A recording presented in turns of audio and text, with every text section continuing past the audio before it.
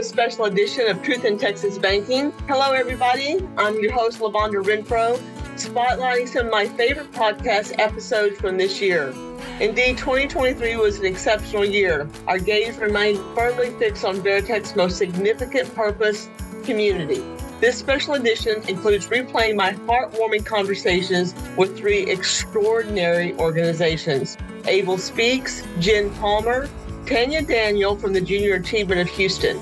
Each conversation brims with shared energy and dedication to assisting those with our communities. As you're aware, our podcast revolves around individuals driven by purpose, and we hope you find this inspiration in how each guest has woven their organization into their lives' tapestry. So sit back, relax, enjoy these great stories. We often talk about people with a purpose. On this podcast, you'll be listening to things that you maybe don't want to hear all the time. What a wonderful couple that brings about the awareness of how having a child with life-limiting diagnosis can have joy as well as sorrow. Welcome, Kelly and Daniel Crawford. You guys have touched my heart so amazingly. So I just wanted to find out, tell us what Abel Speaks is for you and why you started it.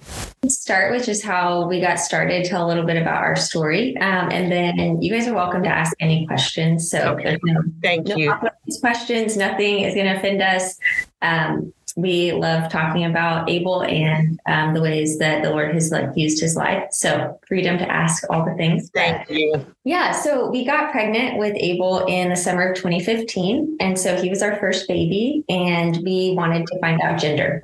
We are people of little patience. And so we decided to do the blood work at 10 weeks to find out gender. And a couple weeks later, we got a call from our OB and she said, you guys are having a little boy, but he has tested high risk for trisomy 18. Okay. So I said, okay, what does that mean? And she said, I don't know a lot about the diagnosis, but what I do know is if the diagnosis holds true, he's considered incompatible with life. And I said, okay. And, I asked a lot of questions. How does the test work? How accurate is it? All of these things. And she didn't have a lot of information and just said, you'll need to see a maternal fetal medicine specialist and they can give you more information. And so about a week later, we went to the maternal fetal medicine specialist and he did an ultrasound and said, I'm 99% sure your son has trisomy 18 based on what I see on ultrasound, and you guys can terminate the pregnancy and try for a better one. That was really the first time that we knew not everybody was going to value our son Abel's life in the same way that we did. And we quickly found a new specialist who really did value our wishes as Abel's parents and the ways that we wanted to continue the pregnancy, steward his life during the pregnancy. And that specialist really played a huge role in our story. He was one of the first people that encouraged us to celebrate Abel's life in the womb and that he was alive that day and that that was worth celebrating and that his life had meaning. And so we, decided to follow that advice. One day at a time, the mundane moments of life, we really just started trying to make the most of those. We documented everything we did with Abel during the pregnancy, whether that was Abel's first movie or the first time he had ice cream or the first time he went to a park near our house, whatever it was, we documented that time. And that was really just for our benefit. Obviously he didn't care, but it really helped us stay present and in the moment today. And so, that was a gift to us. And Daniel was on staff at our church at the time. And so we were really cared for and supported by our community and people that we were already friends with. And then tons of people, rallied around us that we had loose connections with and just really encouraged us, supported us, challenged us in our faith during that season and loved us really well. And so we ended up carrying Abel for 39 weeks and we had him on January 22nd, 2016. And then we got to spend 15 days with him outside of the womb. And so we always say those are the best and hardest 15 days of our lives. It felt like 2 years went by in 2 weeks, but getting to know what he looked like, getting to hear him cry, getting to give him a bath, doing all the things that parents want to do with our children at birth. We got to do a lot of those things, and we were told that, we might get a few hours with him after delivery. And so 15 days felt like a huge gift to us. Right. And yeah, we look back on Abel's life as a gift, and we look back on that time with like very few regrets. We didn't walk the road perfectly, but really felt like we did the best we could with the information that we had. And so really that's our hope for every family that we get to walk with, is just that they will, cherish their child's life and have hope in the midst of sorrow and suffering. And so that's kind of how our story unfolded with Abel. And then how Abel Speaks came to be really is about 4 months after Abel passed away, we had a friend of a friend reach out and say, hey, I know you guys were pretty open with your story. Would you be willing to connect with another family I know that has received a life-limiting diagnosis? And so we said, sure, we'd love to. We thought that was just the way that we would continue to steward Abel's life and parent him ultimately. And so we met with that family. And then about 3 or 4 months later, we got a similar phone call, and then got another phone call, and it just kind of kept coming. And so we kept saying yes. And through our journey with Abel, and then through the walking with all of those families, we just saw a lot of gaps in care and support for families. Right. And so whether that's like on the medical side or maritally, or how do we steward our older kids through grief, or, our friends and family want to be supportive, but they don't know what to do, or they don't know what to say, and a million other things that come up in this journey. There's just not a lot of resources. And so we felt like if we established a nonprofit, we could fill in some of those gaps in a more holistic way than what we had been. And so what would have been Abel's second birthday, January of 2018, we formally established Abel Speaks.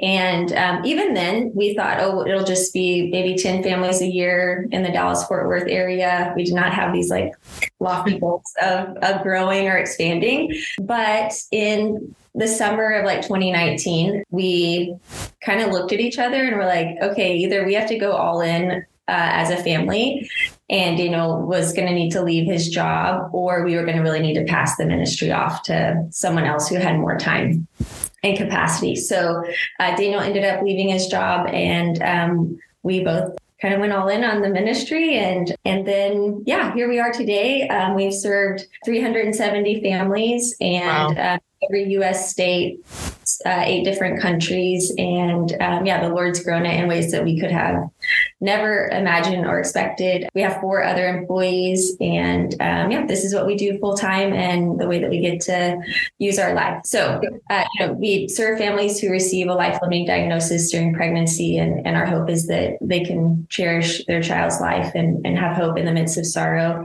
and really be able to see their story from a redemptive perspective. Right. We lovingly give to your organization and love doing that. I was looking at it recently. It's funny when we give out money, I'll start looking around. It's like, what are we giving to, and want to make sure what we're doing. And I'll start looking at things. And one of the things that really caught my eye was that so you don't have to walk alone. Because I do think, unfortunately, you found a purpose with Abel's life that he was given, but some people have to walk alone, and that's scary. And so I think what you did, not only did you honor Abel, but you helped take some of the scaredness out of it. I guess a better way to that you're not alone in this. This happened. So talk a little bit about when you first started. Like you said, you know what the prognosis was when they told you not much about it. So tell us a little bit about that. Yeah, on the one hand, when you're talking about likely limited time and having to say goodbye to your child and experience the death of a child, the weight and the significance of that in and of itself, I don't have to explain how that looms large. Right. But then you're left kind of with this season of the between now and as the story is still being written, we'll see how this plays out. But if that is the end that does come in whatever timetable, it could come sooner than later, but it might be weeks, months, years. And so all of these unknowns are just hanging over your head. Right. And that can be some of, as you had said, some of the most fear-inducing, intimidating, scary parts is I don't know what I don't know. I don't know what questions I should be asking. I don't know what I need to be mentally, emotionally preparing for or when. And so in the absence of that information, it's an incredibly vulnerable place. And when we're in that position of vulnerability, of helplessness, powerlessness, there can be a huge human temptation to just withdraw and isolate, get through it. And so that's something that from our earliest days, Kelly has been very passionate about, and we've continued to keep just at the forefront of the ministry is being rooted in relationships, because that ultimately is the kind of support that impacts and really changes people's stories, even if it doesn't change the ultimate outcomes of these stories. In terms of our children's lives on earth, how we experience our children's lives in these stories as they're playing out, how we reflect upon them. There's a massive spectrum of what that experience can be like. And so I agree with what you had said of just even the intangible sense of I'm not alone in this.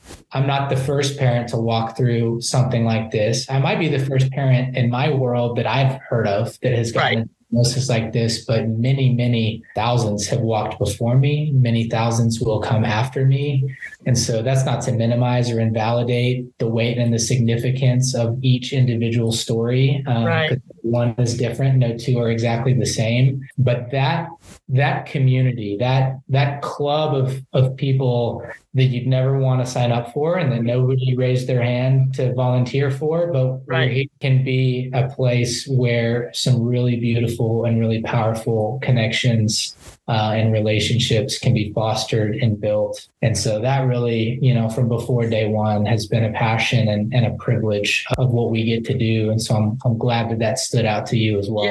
Yeah. There's a Good Friday first before Easter Sunday. And that's really what I think the families that we serve, they're sitting in that tension all the time. And there is tension there, but we can still have a lot of joy, a lot of love, and a lot of happiness in the midst of circumstances that are outside of our control and that we wish were different. Even the fact that we call it Good Friday in reference to the crucifixion, we're sitting here 2,000 years later, seeing all that has come through that most horrendous and painful things. And, I don't think they were calling it Good Friday at the time on Friday, Saturday. So yeah, that's certainly another aspect and another privilege that we have to share from our own story and to put in front of people. Yeah. Well, thank you for sharing that. You two, you're doing something special. Thank you for doing that. But I may cry. But I really appreciate it. I think one of the things that like I said, I wanted to just bring awareness about this because, it really is powerful. And I I especially love the way you said, Kelly, honoring Abel's life, no matter how long it is. Thank you for sharing that. Thank you so much. I don't know really what else to say about it. I'm touched.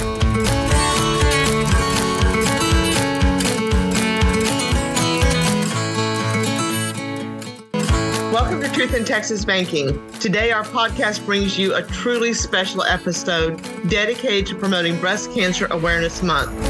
We are honored to have the opportunity to speak with several courageous breast cancer survivors who will share their remarkable journeys, the profound impact it's had on their lives, and the incredible initiatives they have undertaken to effect positive change. In the month of October, we unite as a community to raise awareness and educate others about the paramount importance of early detection, prevention, and treatment. Breast cancer affects countless women worldwide. Our guest, Jen Palmer, embodying the unwavering belief that every woman deserves access to information and resources throughout this challenging journey.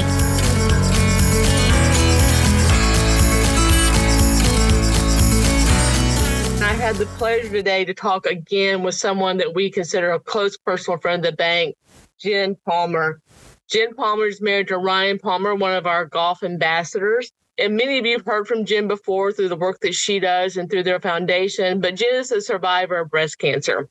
With October being Breast Cancer Awareness Month, we thought it appropriate to bring her back on the show and just talk a little bit more about, Jen's story, if you haven't heard it, and talk a little bit more about how all of us can do better at learning the signs of what we need to do and getting the help we need to make sure we're getting all the screenings and the proper care. So welcome back to the show, Jen. Thank you so much for having me. Seems like this is our third go around, and every time it's always a little more fun. I've always, one of the things I've admired about you the most in the years I've got to know you and your story is just how breast cancer for you came at a time when, during your life and how it affected you. But I'd just like for everybody to know a little bit about your story, Jen, and give us your background on your breast cancer diagnosis.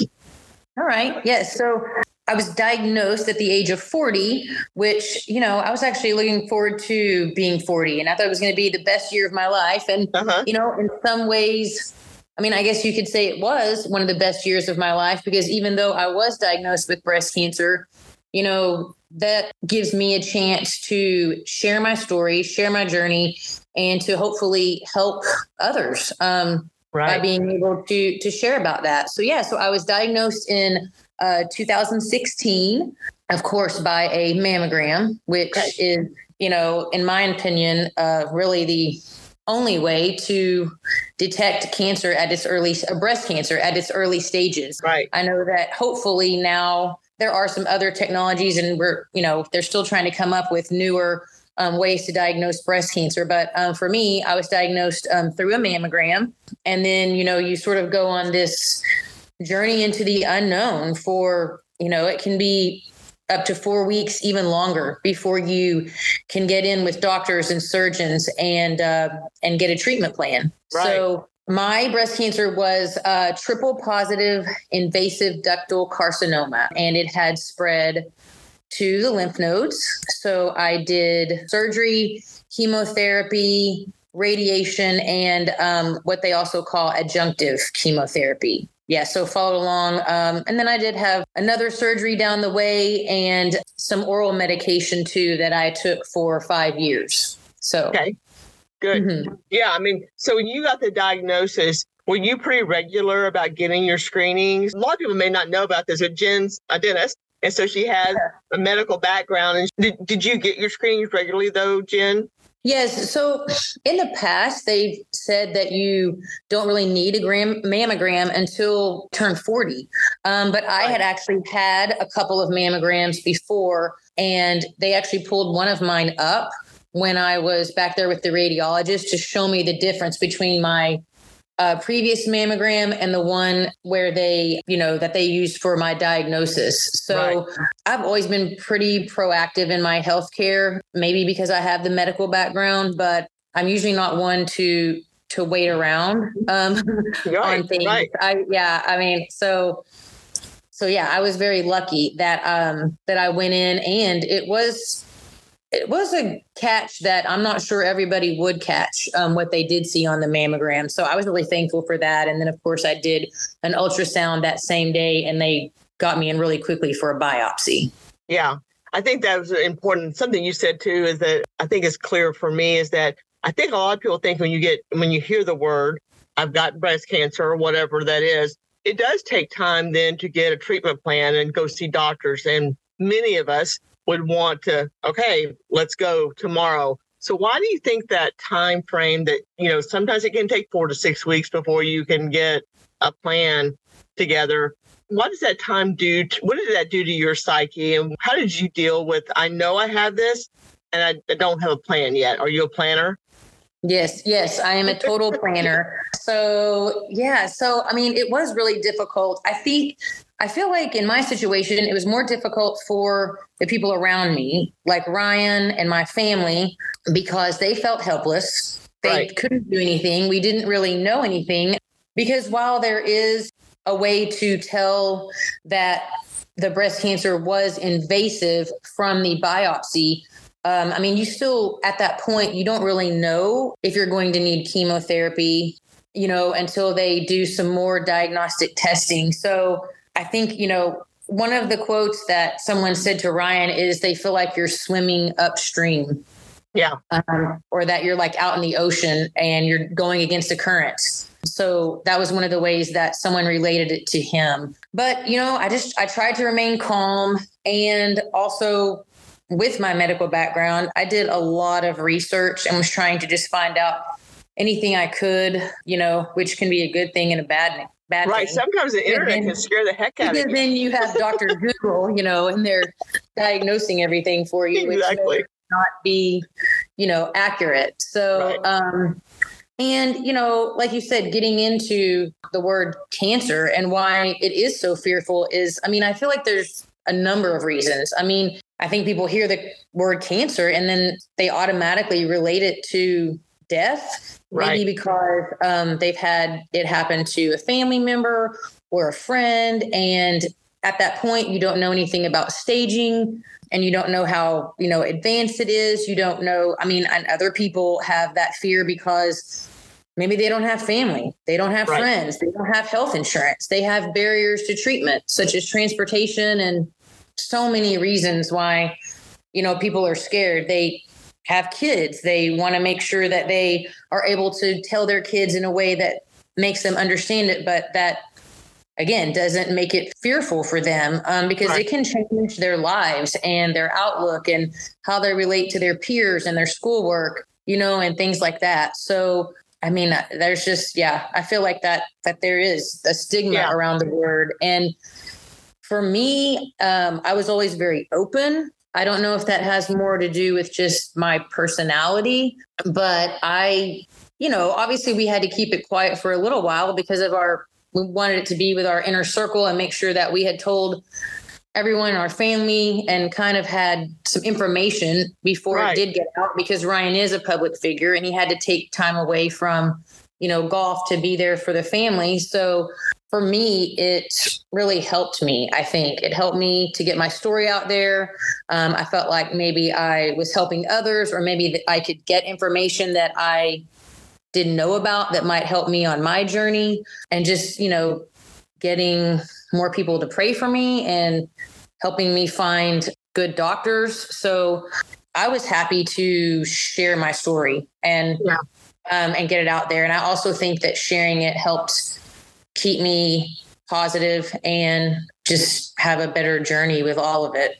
Right. No, I love the way you said that. Some of it is just by saying it, it doesn't make it as scary by saying it out loud. I mean, even though you may not know all of what it brings to you, just saying it out loud and someone else hearing you, you're not alone in those thoughts. Right. And so I think that's a big part of what I've seen. I think one of the things I love about what you guys do, I do want to talk about the Ryan Palmer Foundation that you and Ryan put a lot of effort into it. And I know part of it is the dentistry part and the smiles, which I know you're very proud of as well. Yeah. But I also know that a big part of it is the comfort bags that you guys give. So tell us a little bit about those comfort bags and how long you've been doing it and why that's important to you as something that you saw when you were going through your treatments.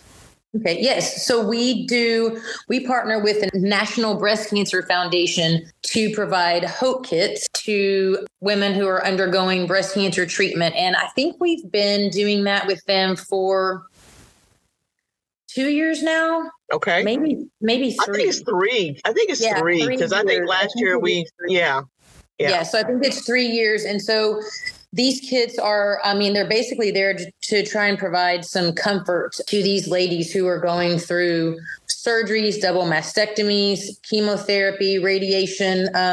Some of the things that they have in them are lip balm. They have blankets, fuzzy socks, lotion, a tumbler.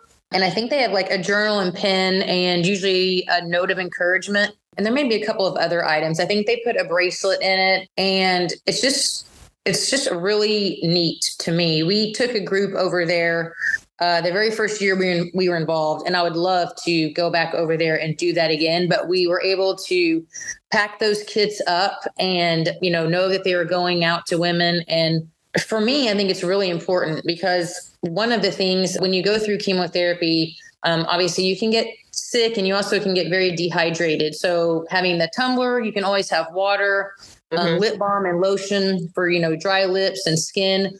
I did cold capping to save my hair. So the fuzzy socks and the blankets were something that I used every time I went to treatment. So I just think it's, it really gives these women some, hope. That's why they're called hope kits. But then also, just a level of comfort being there and knowing that somebody, cares enough about you and your cancer journey to want to do that for you and make that happen for you to have those items.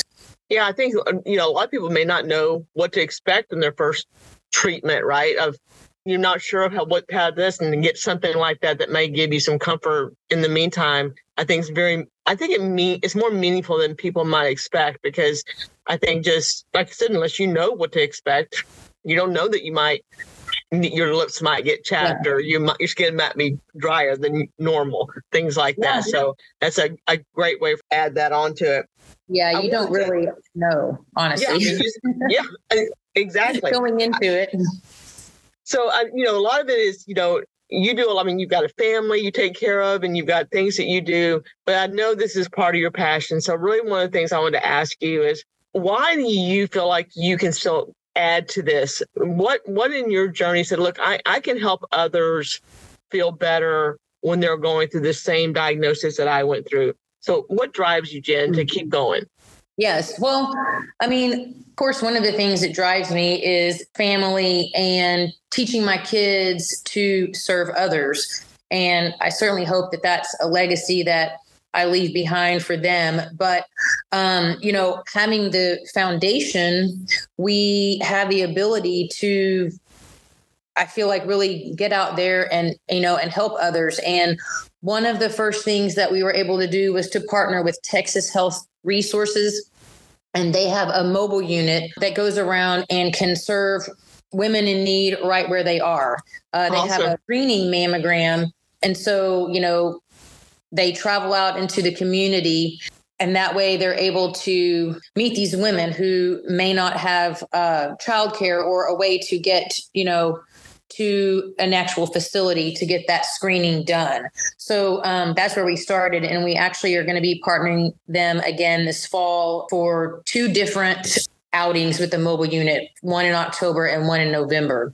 When you find out more on that, Jen, let us know. We'll make sure the word gets out to some of our communities as well to help advertise that.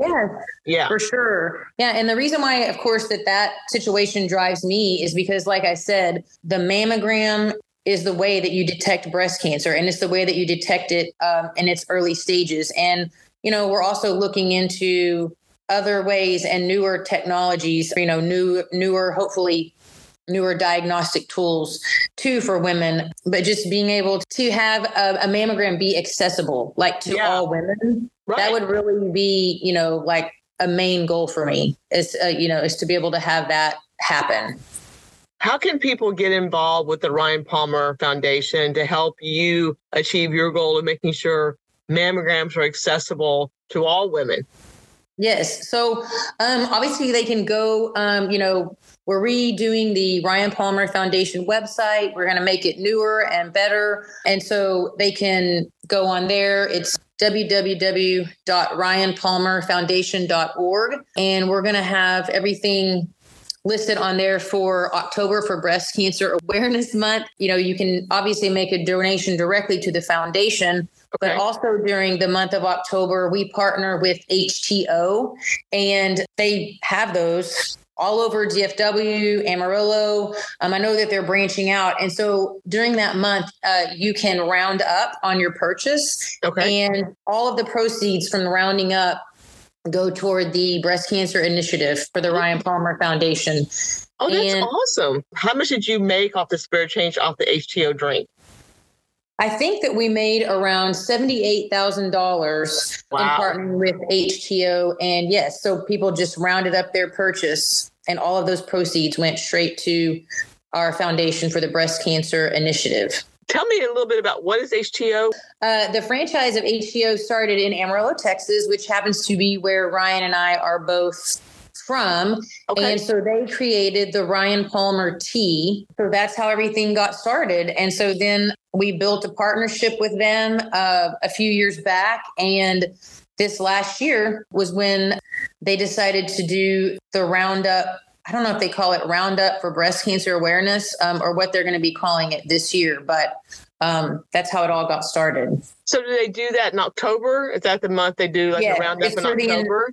Yes. So it's for the entire month of October. So anything that they round up, it's called Roundup with Ryan. So anything that they round up, that someone rounds up through their purchase that month, all of that goes to the Ryan Palmer Foundation. So where do I get Where do I get that? Where can I get H2O? So there's a lot of H2Os all through the DFW Metroplex. I mean, of course, there's the one that started in Amarillo. They're building one right now in Colleyville, Southlake. There's one in Grapevine. I want to say Bedford, and you can get it by just like a cup, or you can go in there and order by the gallon. They have these little, they're not even a half gallon. It's almost like a quarter gallon.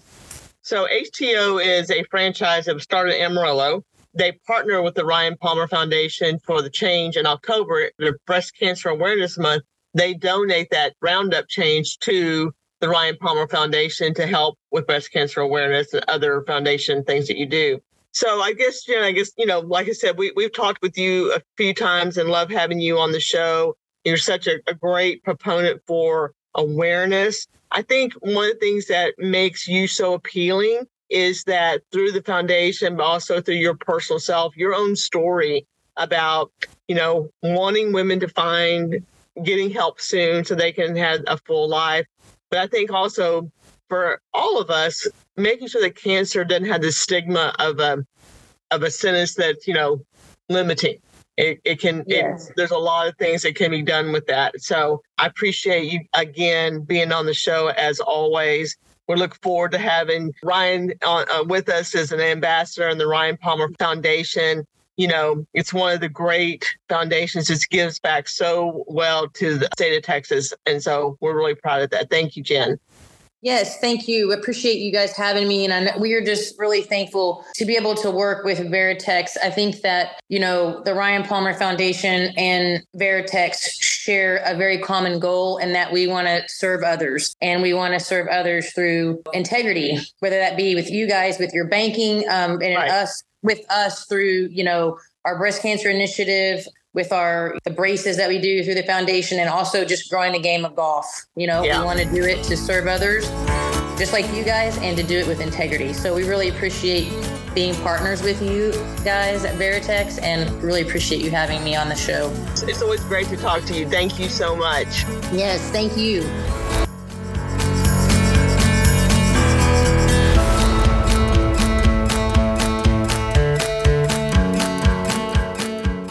Wait for the energy. It's coming to you. There's a topic that affects everyone, and that's about finances. For many years, Team Veritex has advocated for financial literacy and partnered with organizations who dedicate their time to teaching people of all ages about finances and how important it is to be knowledgeable in this topic. So how do you inspire people to talk about finances openly? Well, you're about to find out. We partner with the World Series champion pitcher, Ryan Presley, and his wife, Kat, to get excited about financial literacy. This baseball season, for every strikeout Ryan throws, Veritex Bank and Ryan and his family will donate $100 each to the Junior Achievement of Southeast Texas, making each strikeout worth $200. Today, we're chatting with someone that's got more energy than I ever thought I'd have, and I think I've got a lot. Today, we are chatting with Tania Daniel from Junior Achievement. She's going to share all the great things they do for the community and how this strikeout promotion will help teach school-aged kids more about financial literacy. I love this show. Listen to the whole thing. You'll love it. Tania, I think, can be matched with energy, which I love. But one of the things I wanted to dive into at Truth in Texas Banking, what we try to do is really share the spotlight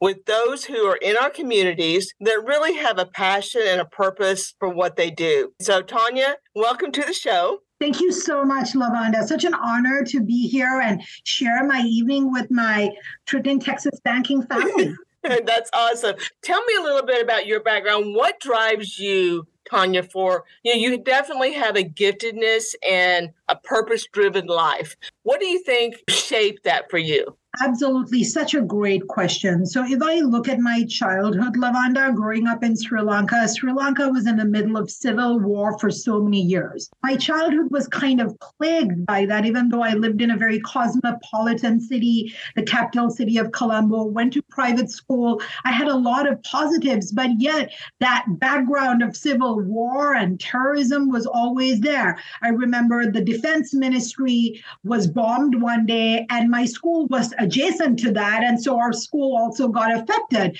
I remember my classmates' families died during the central bank bombing when the central bank of Colombo was bombed. So growing up with the Civil War and, and human rights violations being a constant debate, like in everyday life, I think my passion for education, women's rights and human rights started really early. And I think that still carries till this day. And I think that's why I have such a passion for junior achievement and our mission, because I feel we need to empower the future of the world through education. And especially coming from Sri Lanka, in the background of war, schools were bombed, especially in the northern peninsula of Sri Lanka, where children had to study in refugee camps and internally displaced people's shelters. I think education can be a catalyst for so many things. Oh my gosh, I so agree with you, because that's one of the things I'd really like to talk about, just to dive into more about junior achievement itself, but just how financial literacy affects everything we do in every part of our life. It helps you with the handout for people. It helps people thrive in the community about that. So access, what I hear you saying is that, listen, we don't have a lot of the stuff that was happening in some of those countries, but we still have to provide access for all. And no matter what zip code you live in, no matter what your socioeconomic how life is, access to education is so important.